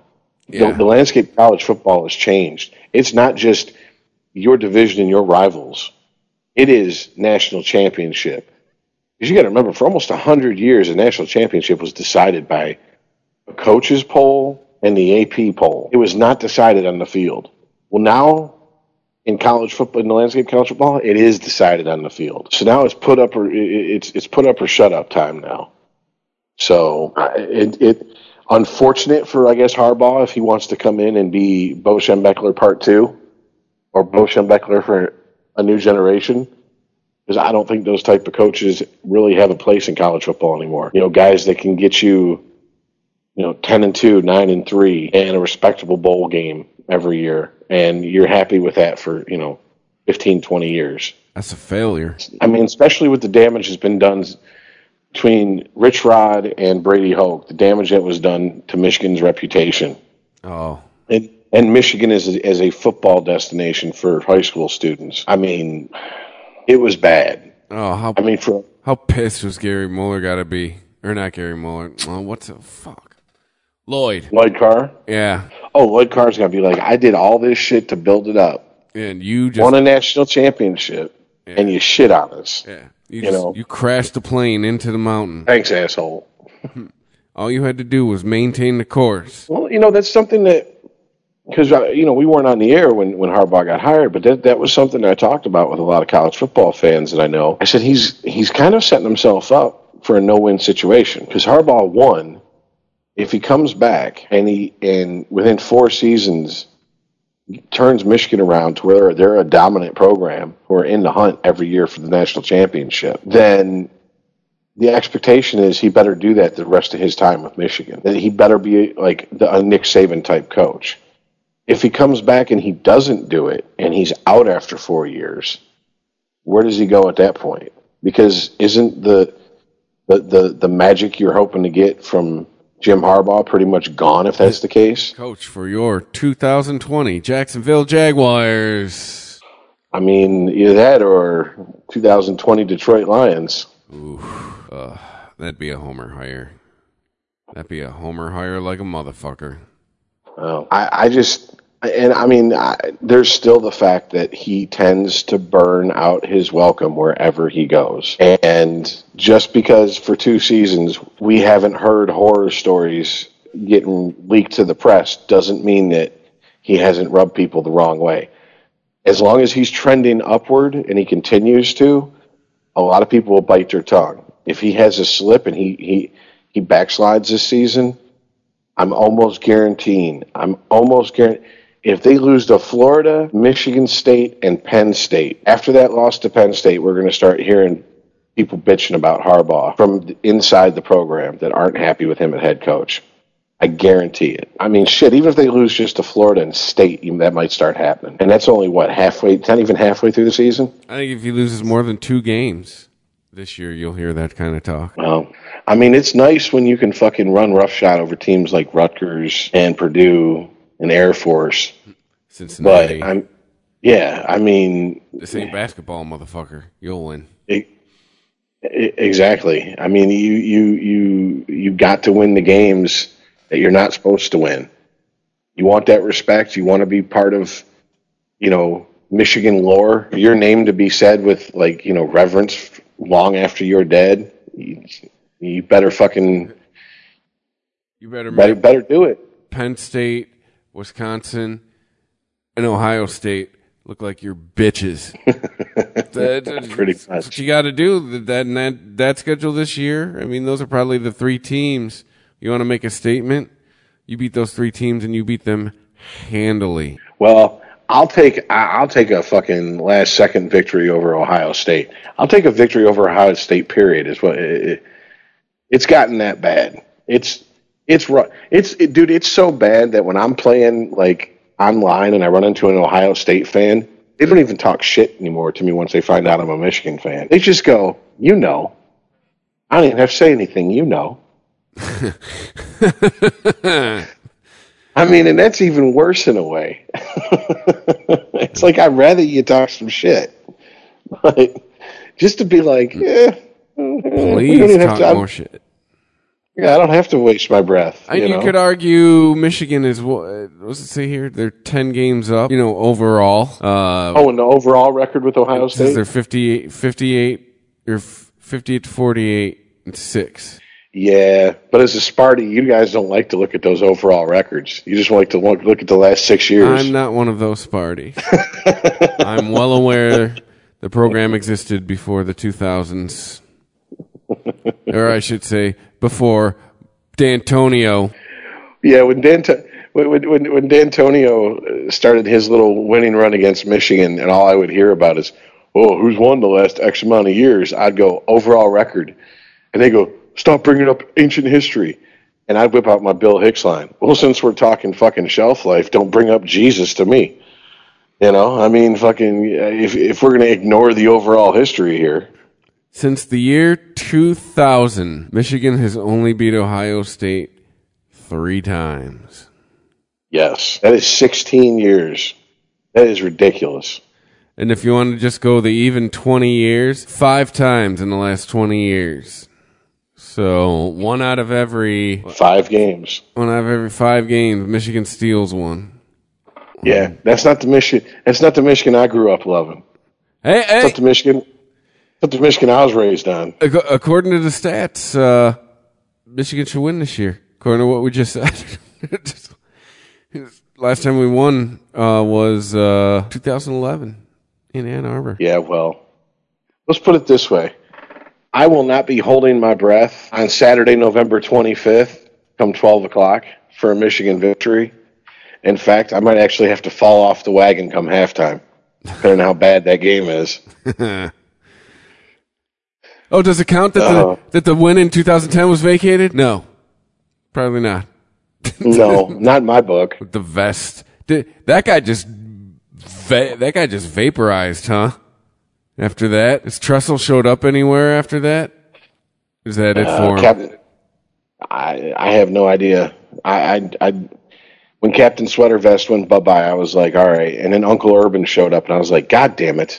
We get rid of one asshole for another. I knew they weren't going to hire I knew they weren't going to pull the Detroit Tigers and hire a coach with no experience. Mm-hmm.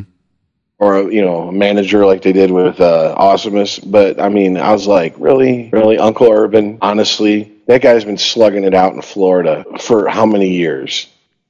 And if you know anything about college football in Florida, you know that before he got there, it went the U, FSU, and the Gators. That was the pecking order. Urban Meyer, the guy that quote-unquote retired for a couple of seasons and then came back, or was that Lane Kiffin? Was like, oh, it's health reasons, it's crazy. And wasn't it just to cover for a suspension or something that he should have served?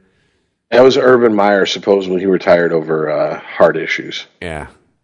Hey, Jim Tressel is currently the president of Youngstown State University in Youngstown, Ohio. Ooh. Ouch. Well, that is his hometown, so. Well, yeah, but, bro, you were the coach of Ohio State. You're putting the wood to Michigan every year. Oh, nice. At least he still got a job, right?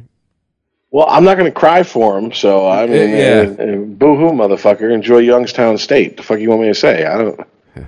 People also search for Maurice Claret. Exactly.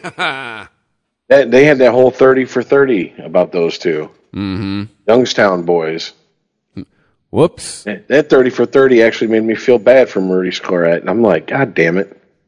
I don't want to feel bad for anybody that ever wore that shitty uniform. He's supposedly the greatest. He was the greatest football coach at Ohio State since Woody Hayes. He had an 828 win percentage. Dude, it's kind of hard to argue that. It really is. And I mean, here's another fact that Ohio State fans love to rub in Michigan fans' face. We got our fucking, messiah of a head coach. I'm not talking about Harbaugh. I'm talking about Bo. We got him from the coaching tree of Woody Hayes coming out of Ohio State. They love to point that out, that you had to come get one of ours. And how many times have you guys had to recruit Ohio players to go play for the team up north because you couldn't recruit? The recruiting pipeline was so weak into your own fucking state. And I'm just like, it's one of those things like I'd like to disagree with you, but I have a problem saying facts are bullshit. So, it's like, fuck. Oh. All right. Well, I think this is, should we leave it at that? And this is the all football show? Yeah. If you came to hear about basketball, baseball, hockey, sorry, not this week. Baseball, what too? I mean, baseball. We're what? We're starting to ramp it up here. We got a month and a half left. I mean, have the standings really moved at all since the All-Star break? It's pretty much. It's gonna be what? No. It's gonna be Boston, Cleveland, Astros, Houston, and then Dodgers, Nationals, and Cubs. I mean, that's pretty much where the standings are at. So, I mean, I will say this. I did see an article the other day online. I cannot remember what. Had to be either ESPN or Sports Illustrated. But it was an opinion piece on why you should root for a Nationals-Astros World Series. And I was like, you know what? Thank God I'm not the only one that feels that way. Be good baseball, man. I mean, at this point, I think it's hard to argue if it was a Dodgers-Astros World Series. I mean, that's just the two best teams playing each other. Who doesn't want to see that? Yeah. I mean, unless your team happens to be in a division with either of the teams that are in the World Series. Yeah. And then basketball, nothing's really popping. Hockey, I mean, there was one hockey story and everything that Kansas City could get an NFL or an NHL team one day, but yeah, I mean, that's okay. Let's keep expanding into areas that don't give a fuck about hockey. Yeah. And I don't care what ICEman says about what minor league team that they got down there. Yeah, you want to put a team in an area where people are going to come when that team is an expansion team and they suck. And we've already established, you put a team in Canada, you put a team somewhere in New England, it's going to happen like that. You put a team in the middle of the fucking country, not so much. Wisconsin has 0 hockey teams? Exactly. Wisconsin, yep, there's another one. Shit, I'd even say North or South Dakota. Tell me you can put a hockey team in Green Bay. I tell you, you're fucking lying. I know they love their football up there, but I mean, that's right where fucking the mouth of Lake Superior is right there, man. Like that. Goddamn it, NHL. Anyways, it was all football episode. Hey, still some spots left in the fantasy league. After you left, you got to go to the. We actually expanded it. Yeah, 10 to 12. Yeah, we had. It's after last weekend, it was going to be a 10-team league, but yeah. So we had a few spots left. Hit us up on our social media. We're posting the links at Sporgy Podcast on Twitter. Look us up, Sporgy, on the Facebook. And because we have enough Facebook likes, Sporgy Podcast on Facebook, if you search that, it'll actually pop up now. Yeah. They actually published the page because enough people liked it. Yeah. It's funny, I find with at least for us, Twitter seems to be the spot where we find more audience. People on... It's because Facebook's old people? I don't know. But we're there. You can email the show, sporgy@christophermedia.net. And yeah, that's it. ICEman will be back next week. Hopefully we'll... Our studio decided to revolt against us this week, but hopefully we'll have everything back online, back to normal next week. So thanks for listening, and we'll see you there. All right, later, guys. If you like this show, please tell a friend. Please follow us on Twitter and like and share us on Facebook by searching for Christopher Media. You can subscribe to all ChristopherMedia.net shows for free on ChristopherMedia.net. Please make sure to rate and comment on all your favorite Christopher Media shows. Thank you in advance for supporting Christopher Media by clicking on the PayPal button and by clicking through to all the sponsors who support ChristopherMedia.net. Thank you for visiting ChristopherMedia.net, and thank you for listening. Thank you for visiting ChristopherMedia.net.